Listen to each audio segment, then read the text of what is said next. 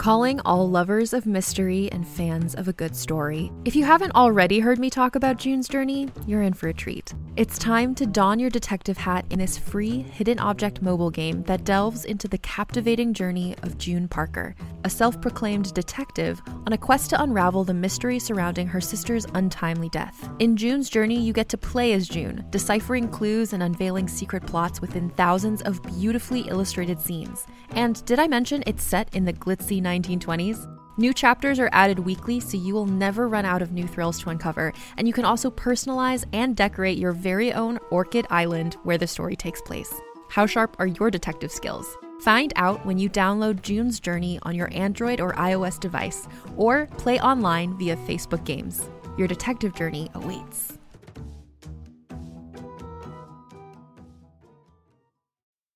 Hi, this is Jean-Michel Jarre, and you are listening to Rebel Radio. Fuck you, Josh. And in French, va te faire foutre, Josh. What's up? This is Rebel Radio. What up? What up? This is DJ Newmark. This is Peanut Butter Wolf. It's your boy. It's okay. Keep checking out Rebel Radio. Rebel Radio. This is Rebel Radio. We're in the place right here. Rebel Radio is going down. Would you say Rebel Radio? Oh, wait. Let's do it again. Rebel Radio. What's up, Rebels? Welcome back to Rebel Radio, the weekly show where I talk to the rebels that are shaping youth culture. We find out how they do it, why they do it, and what you can do to get a little piece of the pie for yourself.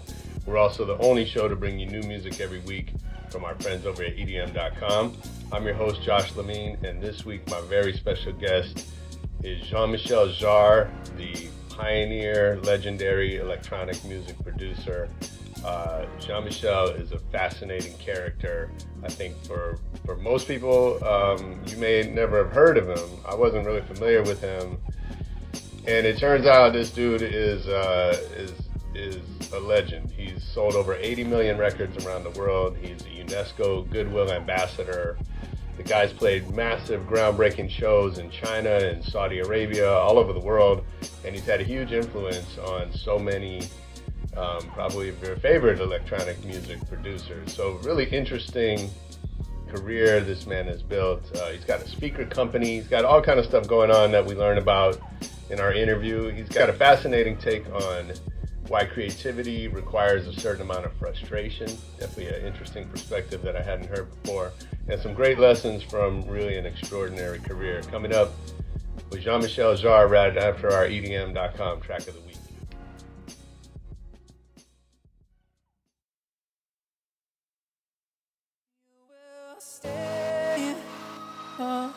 In all the memories, you will stay for eternity. In all our memories, your smile, your touch, we will never forget. You gave so much, we will never forget. You will stay in all our memories.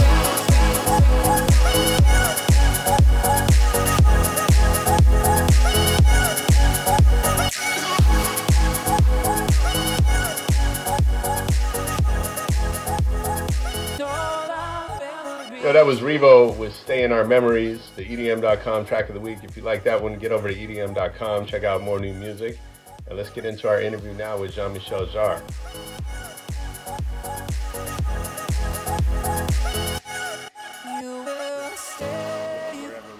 Wherever you are. Yeah, exactly. That's right. Well, thanks for making time. Sounds like you have a very busy schedule. Yeah. As I'm sure you do. You know, you have such an incredible body of work and accomplishments, and I want to talk about all of it. But I always like to kind of get started at the very beginning. So do you remember the first record you ever bought? Yeah, I mean, it was the first record I bought myself. Was one of the first Ray Charles EP. Yeah. Was Georgia in My Mind on one side and What I Say on the other side.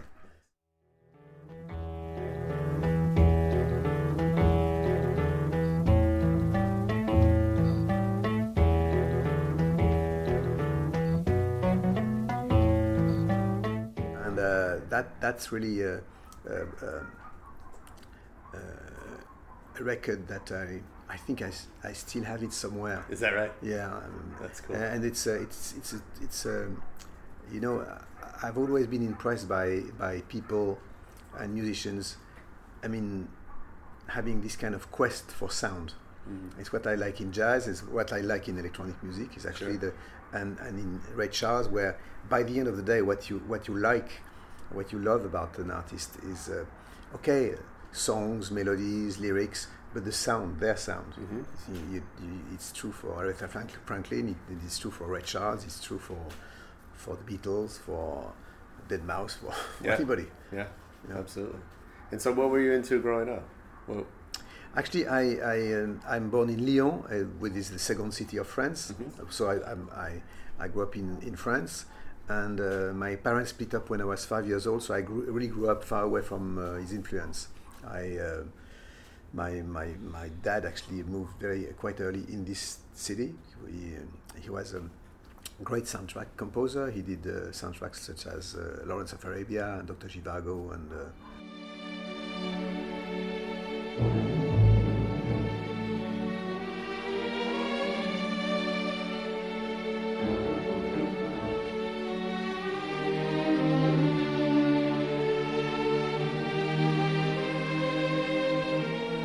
But actually, I grew up quite far away, unfortunately, from his influence.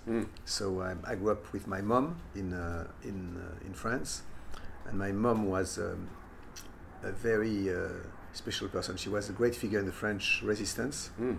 She's been caught 3 times by the Nazis, and she escaped. I mean, she was quite. And it's funny because I mean, talking about her. I mean, this week I just heard that. The city of Lyon, our hometown, because she's also from Lyon, like my dad. I mean, they decided to give the name of my mom to a street. Oh, cool! So it's really fun to think that people are going to live, to love, to die in a street with the name of my mom. That's so cool. Something quite cool. Yes. Nice. Yeah. You'll have to buy a house there. Yeah, exactly. Yeah. And then she taught me something very important that really influenced me a lot in my life. Is actually to make a difference between ideology and people.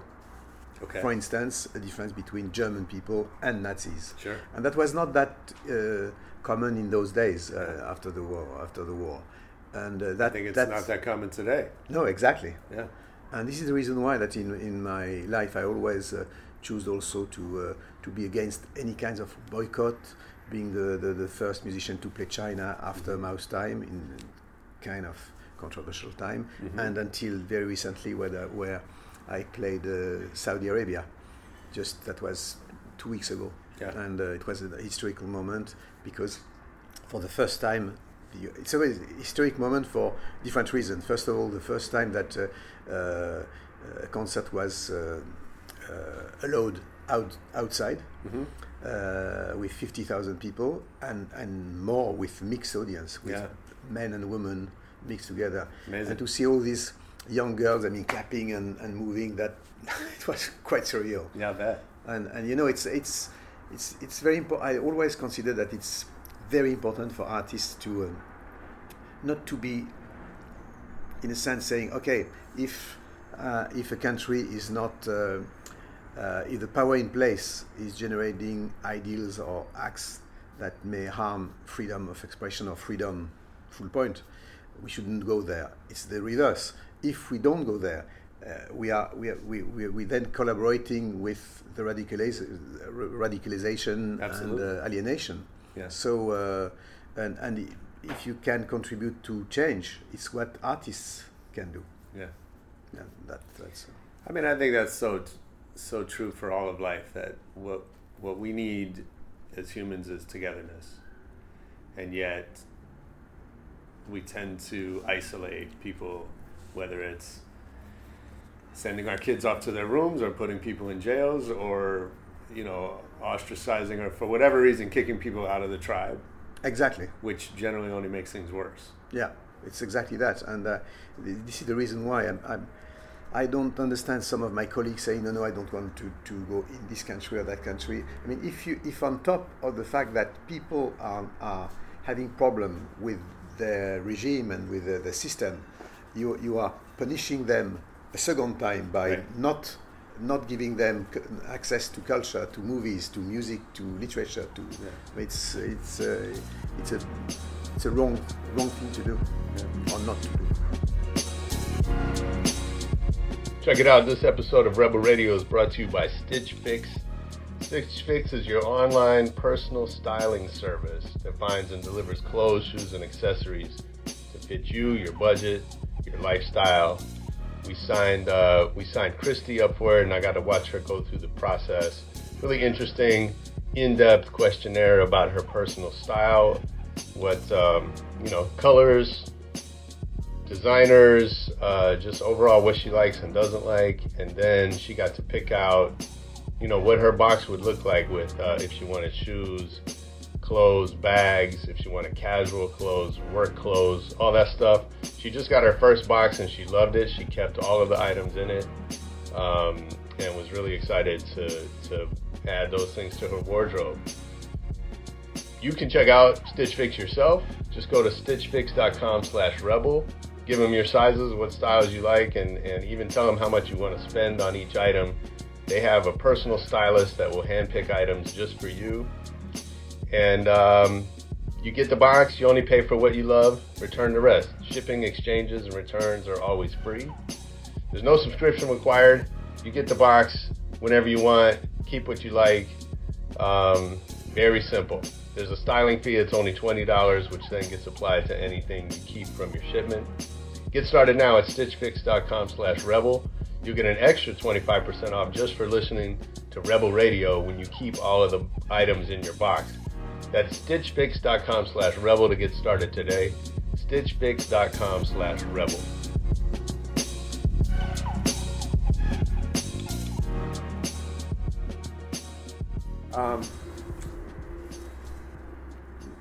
Going back a little bit, when did you realize that this was your path, that you were going to be a professional musician? Different moments, different moments. I mean, one thing which really influenced me a lot is actually my mom was her best friend was after the war she created one of the most influential jazz club in Paris, modern jazz club. But it was called the Fishing Cat, the Shaki Pêche in French, and there, so she was. We were going to visit her on Sundays,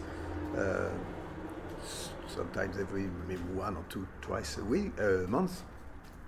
And then I was going like a little kid hanging around. I was going down to the club, and I saw there some people. I had no idea about who they were, but these guys were Archie Shepp, John Coltrane, Chet Baker, Don Cherry. Wow. And I remember that for my 8th birthday, Chet Baker sat me on the upright piano and he played trumpet for 5 minutes like this. Wow. And each time I remember that, I still feel the air of the instrument on my chest. And that's probably one of my first real emotion about what sounds create. I mean, the sounds create on your body in a physical way. And my grandfather also has been a great influence on me. He was an engineer, an inventor. He was a musician always. He used to play hobo, but for his own pleasure. Was not, and he created one of the first mixing desks before the war, and also one of the first in Europe. A portable turntable with batteries built in, and the ancestor of the iPod, Yeah. And I remember that we were going to picnic to listen to Edith Piaf, and and all these, and jazz and things like this. So I've been quite influenced through him by the relationship between music and technology. Yeah. And then I went into I used to play in rock bands. I studied classical music, and then I went into a fantastic school called Music Research Center. I mean, the first actually school or center for studying electronic music. ended by my mentor and professor called Pierre Schaeffer, who is really the guy who invented all. I mean, the DJs these days are grandsons of this guy. Sure. He's the first one to have said that music is not only based on notes, based on solfeggio, but really based on sounds, and you can record. You can go outside with a microphone and recording the sound of the rain, of the wind, of the street, and making music with it. Wow. Which is actually, he defined and he created the importance of sound design into music composition. What we are all doing these days. Yeah. So then you had this massive hit with Oxygen.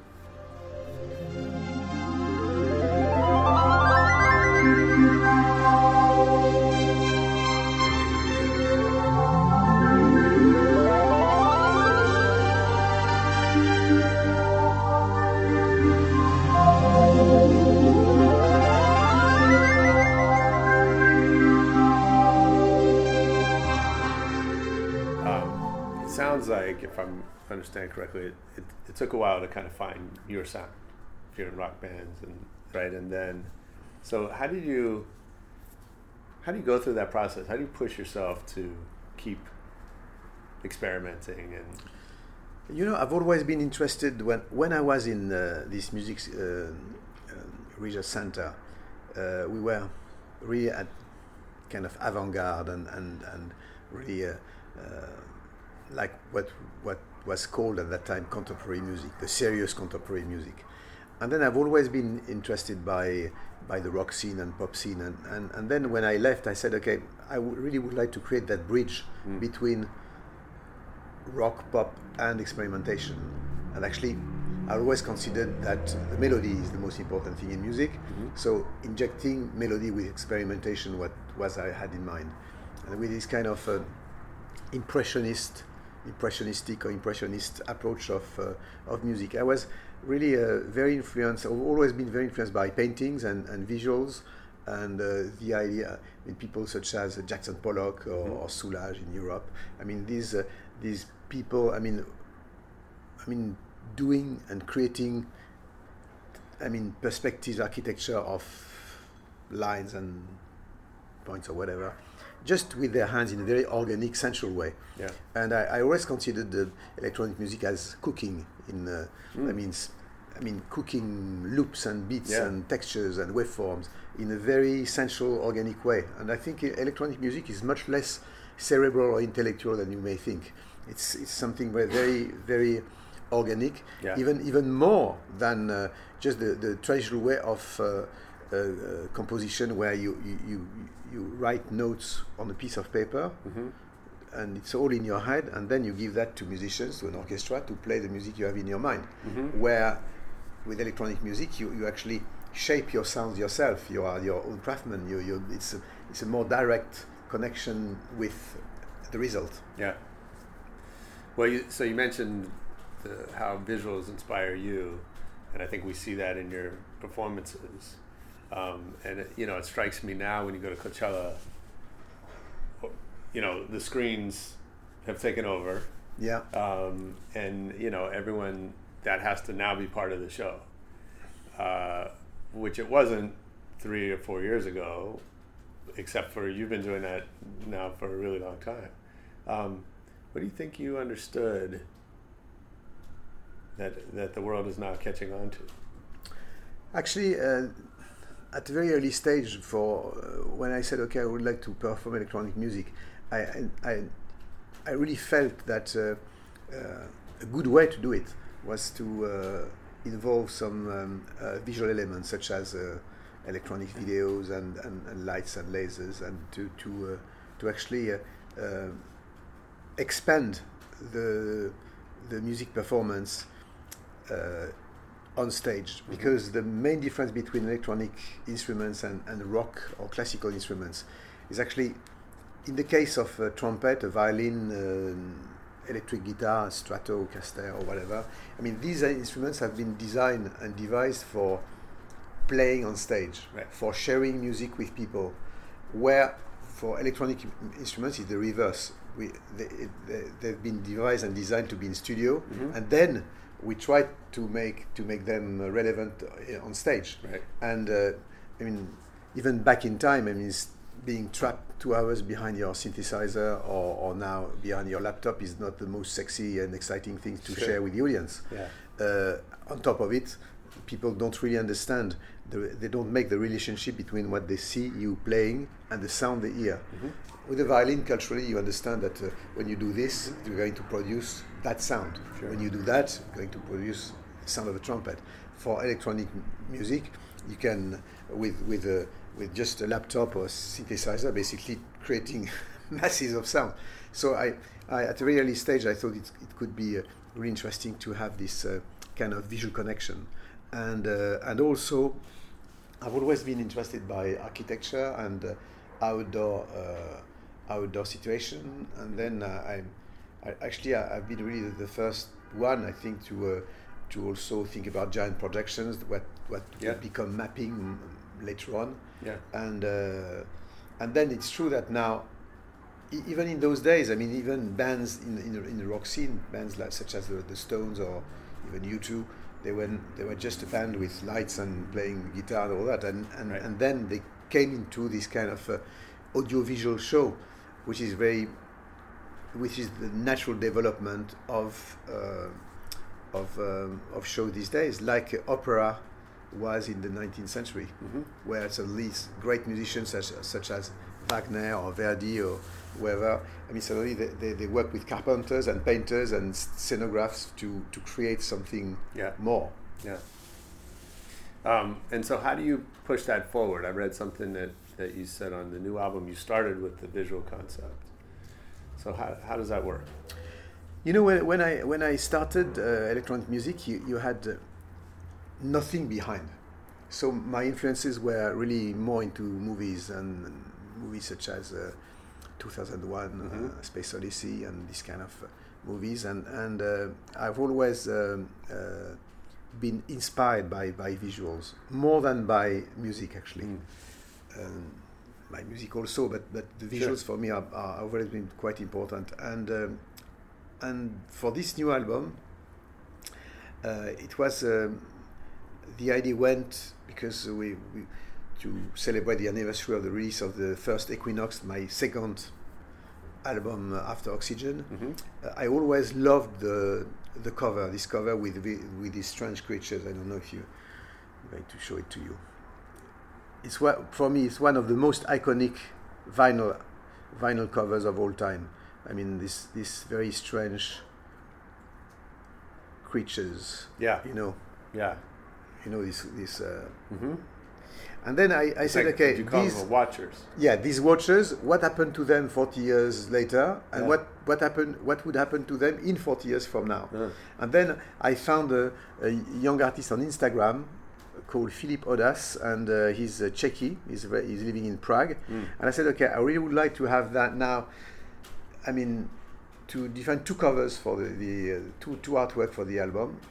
One symbolizing the kind of positive future, and having this timeless type of watchers. That would be this. Cool. And the other one, darker, with a darker future, where we have machines and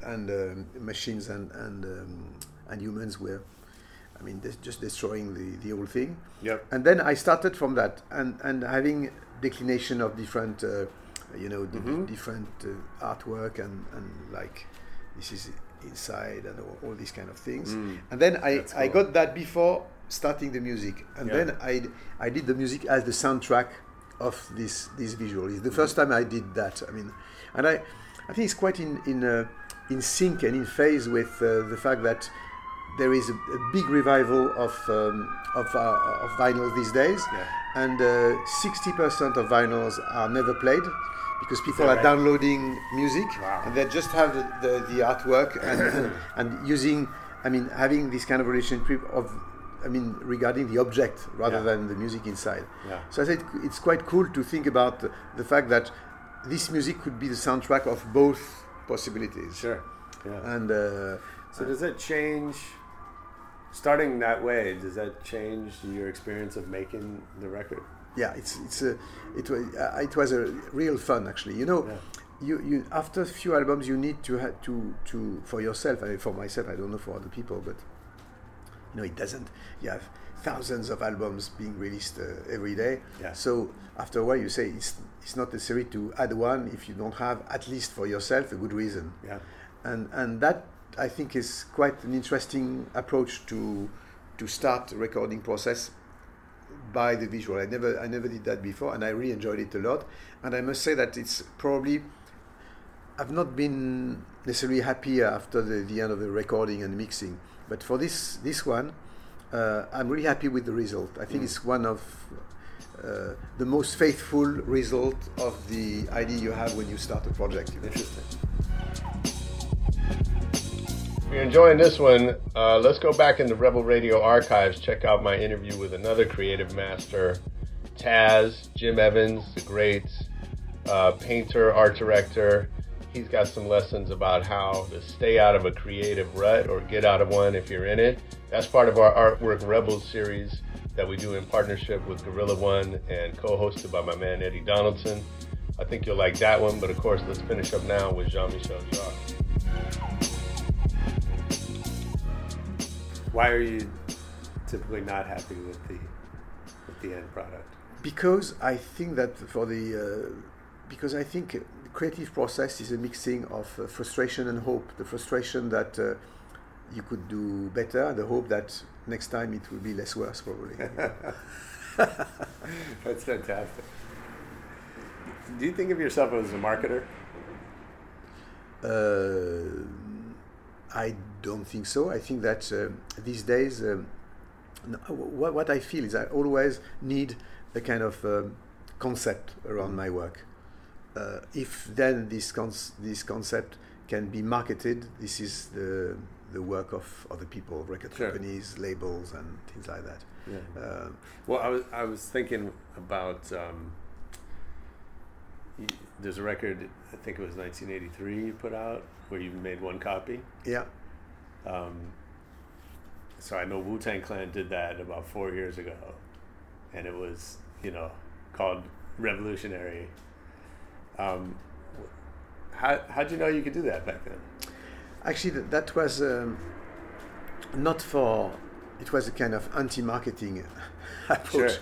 Because the record company was not particularly happy about that. Yeah, I bet. I mean, suddenly that my next studio album is going to be done with one copy, and we destroy the master after that. Yeah. But the whole idea was a statement again regarding the industry, the music industry, saying, guys, be careful. You take a big risk by killing the whole music industry by selling CDs in supermarkets, killing the Tower Records and all the record shops. Sure. And selling basically music as toothpaste or yogurts. Yeah. And it was quite premonitory because it became exactly the situation later on with seems the like internet. Nobody listened. Exactly, nobody listened, and it's trying to see how cool the music industry was at the beginning, the 60s, and how it became a kind of spoiled child and not understanding at all the changes of society, which when you are looking back is strange, because you could really think that, I mean, the music industry, the music sector is a cool one, and they became not cool at all by wanting to put the teenagers in jail because they were downloading on the internet and so on and so forth, not understanding the changes of society step by step.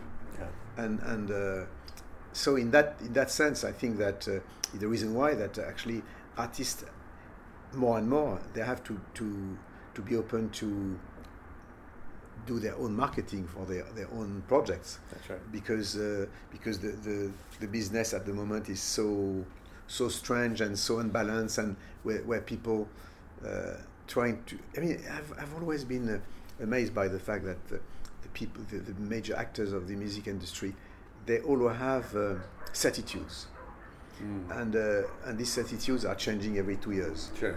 And they can explain you exactly the reverse of what they were saying 2 years before with the same enthusiasm and the same naivety. It's quite like politicians. Yeah, exactly. Yeah. Same.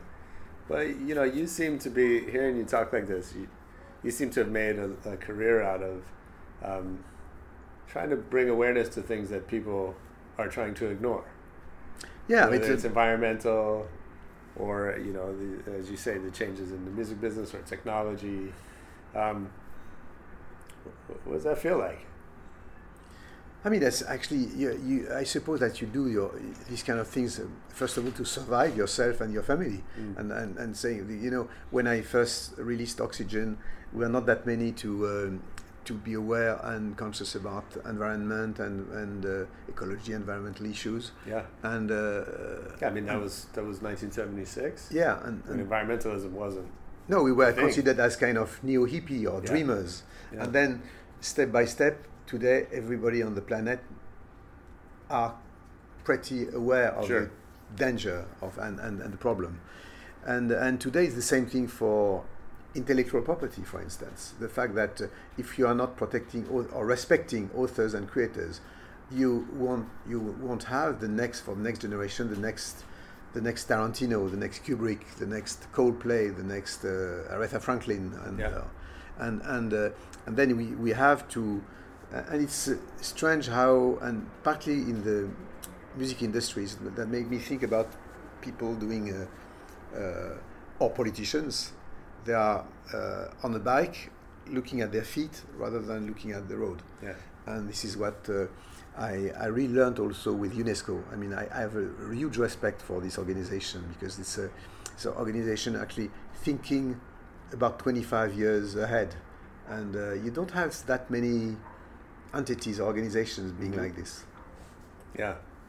So, speaking of that, it sounds like you mentioned earlier that you're promoting this current album, and at the same time you're working on the next one. How do you keep your mind in two places at once? Actually, because there are two different projects. I have a side project that I started 5 years ago, called Electronica.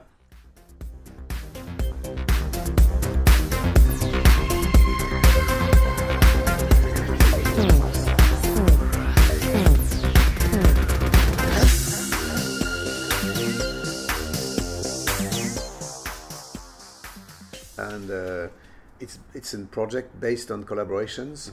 In days where, especially in the electronic music world, you are like a writer or a painter, quite isolated in your own studio, in your own atelier. Yeah. And I thought it was very important for me. I was going through a quite dark moment in my life when at the same time I lost both of my parents and my publisher, and painful divorce and all that. So I need to open the door, and I said it could be cool to collaborate with artists linked to technology, linked to the electronic music scene, who've been a source of inspiration to me. So and then I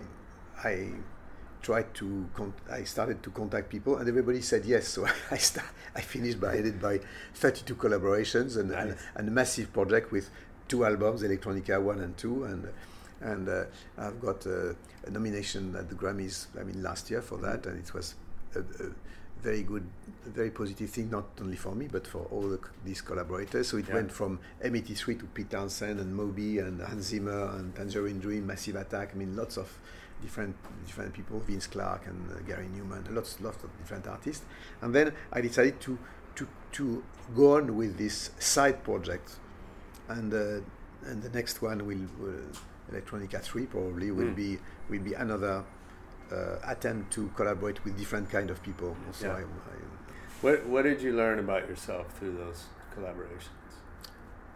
I think that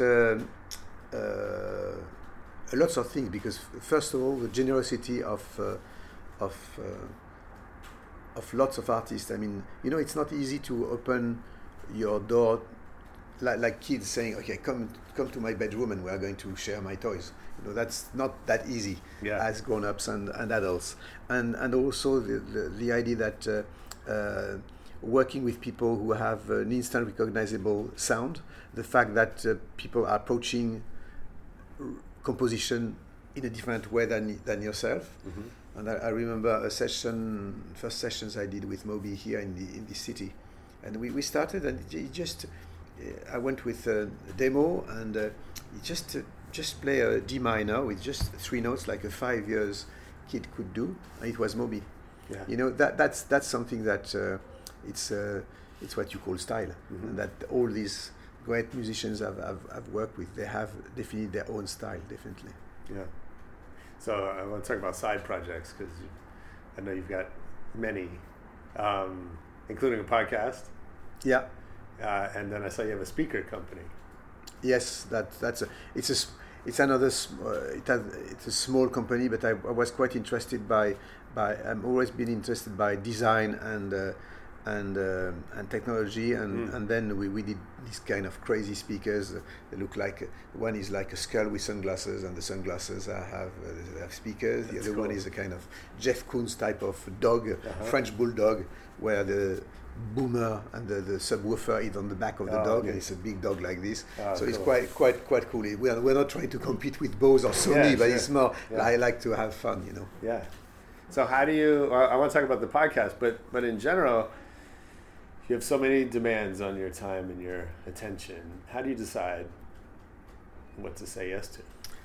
You know, it's really just a matter of, for example, I'm very much into AI these days, and VR, and especially for the next album. And then you decide. I'm deciding on the case, and say, okay, I'm going to dedicate my time to that. And for me, every day is a kind of a new challenge. I bet. Yeah. You know, I think that I always considered music and creation as an addiction.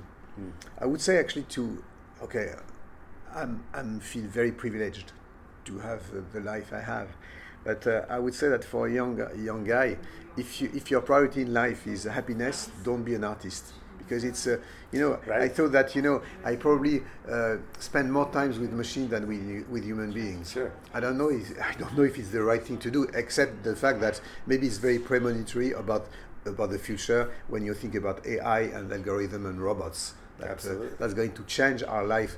Nobody is talking really at all about the fact that within the next 10 years, we are going to live the biggest revolution of all time, because when algorithm and AI will be able to create original music, original movies, original books, it's not the case yet, because I wanted for this album to collaborate with AI, and was still in the situation where we can laboriously imitate or copy a Michael Jackson song, Sure. But it's changing every time. I think that next year, for my next project, I'll be able to do that, and that's going to change our relationship with day-to-day life, but with creation, because how then, for instance, to think about copyright or intellectual property when robots are going to create their own stuff, and as good as a human being could do. So that's going to change our relationship with creativity per se. Okay, I have a little lightning round that I like to finish up with before we get out of your way.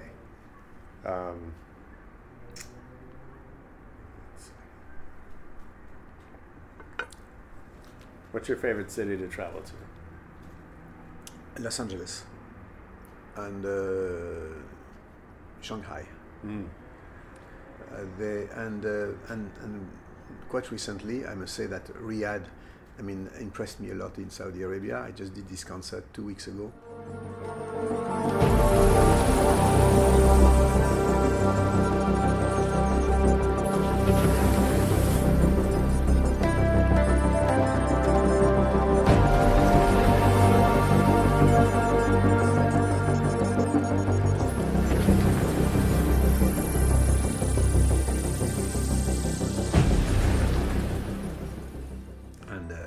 And in Saudi Arabia, this country is changing every minute.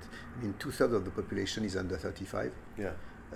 And that makes me think about Tokyo in the 90s or Shanghai at the beginning of the century. Yeah. It's and they are thinking about the after petrol, the after 2030, and investing a lot in solar energy, solar panels. Actually, the concert I've done was the back line was entirely powered by solar panels, solar cool. energy. So it was quite cool. Yeah. You know, talk about that for a minute. You've played some of the largest shows ever in history. You know, Moscow, China, France, Riyadh, as you mentioned. What does that feel like? Quite humble, and also I still don't understand it, because I've never, you know, all these concerts and shows, I've been asked to do them. It's not one morning I said, okay, I want to play the Pyramids, I want to play China, but people came to me after the one concert I've done in Paris, what was a kind of underground experimentation for me. I mean, by going outside with using big projections and all that, and 1 million people came along. I said it took me 1 year to recover of the shock of that. Yeah. And then after that, I had proposals from different countries, and I must say that they are fantastic experience, because you mix so many different elements. Then you will never mix all these different elements in a regular tour. Sure. I mean, politics and social issues and education and street artists and underground artists and dissidents and fun, and it's like sometimes shooting Apocalypse Now in one night. You know? Yeah, absolutely. Okay, who's your favorite DJ? I would say there is a French guy I really love called Ron, a newcomer, very, very talented. Cool. What's the last great book you read? The last what? Great book. It's London Burning by Kate Tempest. It's a fantastic book. I really recommend. It's nice. a fantastic book. It's, I'll read it.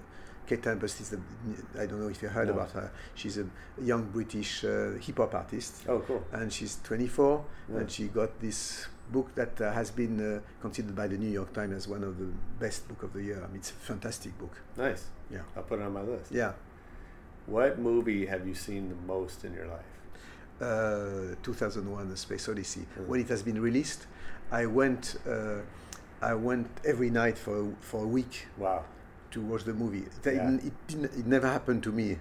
Is that right? No, never since. Yeah. And I've been so proud to see that when 2010 the sequel has been released. I was in London, I read the book, and I saw my name in the acknowledgements. And cool. Arthur C. Clarke was saying that he was thanking me for having written the sequel, listening to my music. Oh, wow. We became quite good friends, so it's another way Amazing. of being linked to this project. Yeah. Tell me one decision that changed your life forever.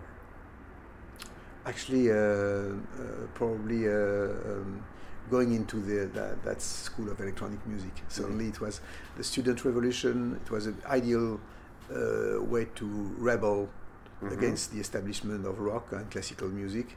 And that was, I think, maybe the best or the worst decision in my life. Complete the sentence. I don't have talent, I have blank. Yes. What you want me to react on that? So how would you describe, if it's not your talent that's led you to the success that you've had, what is it? Obstination. Nice. So if I worked for you, what's something I would hear you say over and over? What I would say over and over. Maybe we should ask your manager. Yes, that's ask my manager. Can you hear me? Yeah. No, sure. Sure. Why not? Asking you. You have to answer to that one. So the question is, if I worked for him, what's something I would hear him say over and over? What's something you hear him over and over? He speaks a lot. Yeah. So that's point number one. So he says a lot of things over and over. How do you say it? Interesting. Sorry to put you on the spot. You are actually, yeah, but I like it. I like the challenge. Let me see if I can rise to it now. Nothing's impossible. Fantastic. Nothing's Good. impossible. That's a bit great long, one. but good. Lastly, I know you've had impact on so many people. Who would you be most excited to learn appreciates your work? I think who? Yeah. Miles Davis, maybe. I mean, I have a huge admiration. He's for me the Picasso of music, Picasso of jazz. He opened so many different doors, and you know, it's very interesting to what makes what the problem of any creator is actually it's what Federico Fellini, the Italian director, told me one day when I was young and he was at the end of his life. He said, you know, Jean-Michel, I always thought that I was doing a different movie every time. I was so excited. And then looking back, I realized that I always did the same one. And it was the declination of the same idea. Yeah. And I think for every artist it's true. There is nothing new. I mean, this is a desperate comment. It's a very tragic comment for PR. I think actually, for every album there is nothing new. For every movie there is nothing new. Because if you think about Tarantino, for instance, he's always doing the same movie. Yeah. The Beatles, always the same kind of songs. Or Kubrick. Why? Because it's a style. And then you are making a declination of this style, trying one day to do the ideal movie or the ideal piece of music or the ideal novel. And I think that it's what makes us going on. As long as your body can carry you, you don't retire, because it's this kind of obsession of trying to get it right one day. Yeah. And probably you'll never achieve. Well, that's the frustration you're talking about. Yeah, exactly. Yeah. And I've seen some research that's what we want as listeners, is we want something that sounds the same but feels new. Yeah. I mean, this is the impossible challenge, is to satisfy your fans. Yeah. Because if you do the same thing, they say it's the same. If you don't do the same thing, they say, why not being closer to what you've done with We Love So Much? That's right. And you know, yeah. So actually, by the end of the day, don't listen to anybody. Try to survive with your own ideas. Yeah. And this is true for everybody. Yeah, brilliant. Well, thank you so much. This was fantastic. Thank you. Appreciate it. I really enjoyed it. That was Jean-Michel Jarre on Rebel Radio. I hope you loved it as much as I did. Leave us a review or a comment. You can get us on Twitter at Rebel Radio Net. Facebook is the same. YouTube, go check out videos from a lot of our episodes. And most importantly, come back next week for more Rebel Radio. Peace. I want to give a special shout out to the homies who have their own podcast, A Tribe Called Dad, DJ Hoppa, DJ Spider, who have both been guests on the show multiple times. We've got 2 episodes with each of them, and they've come together and created a really cool podcast talking about fatherhood, dads who have interesting jobs, dads who make culture or creative for a living, and what fatherhood is like. They were generous enough to welcome me on their show last week, and we did a couple episodes together. Might be fun stuff if you're interested. Definitely, if you have kids, it's worth a listen. Check out A Tribe Called Dad on Apple Podcasts, Spotify, wherever you get your podcasts.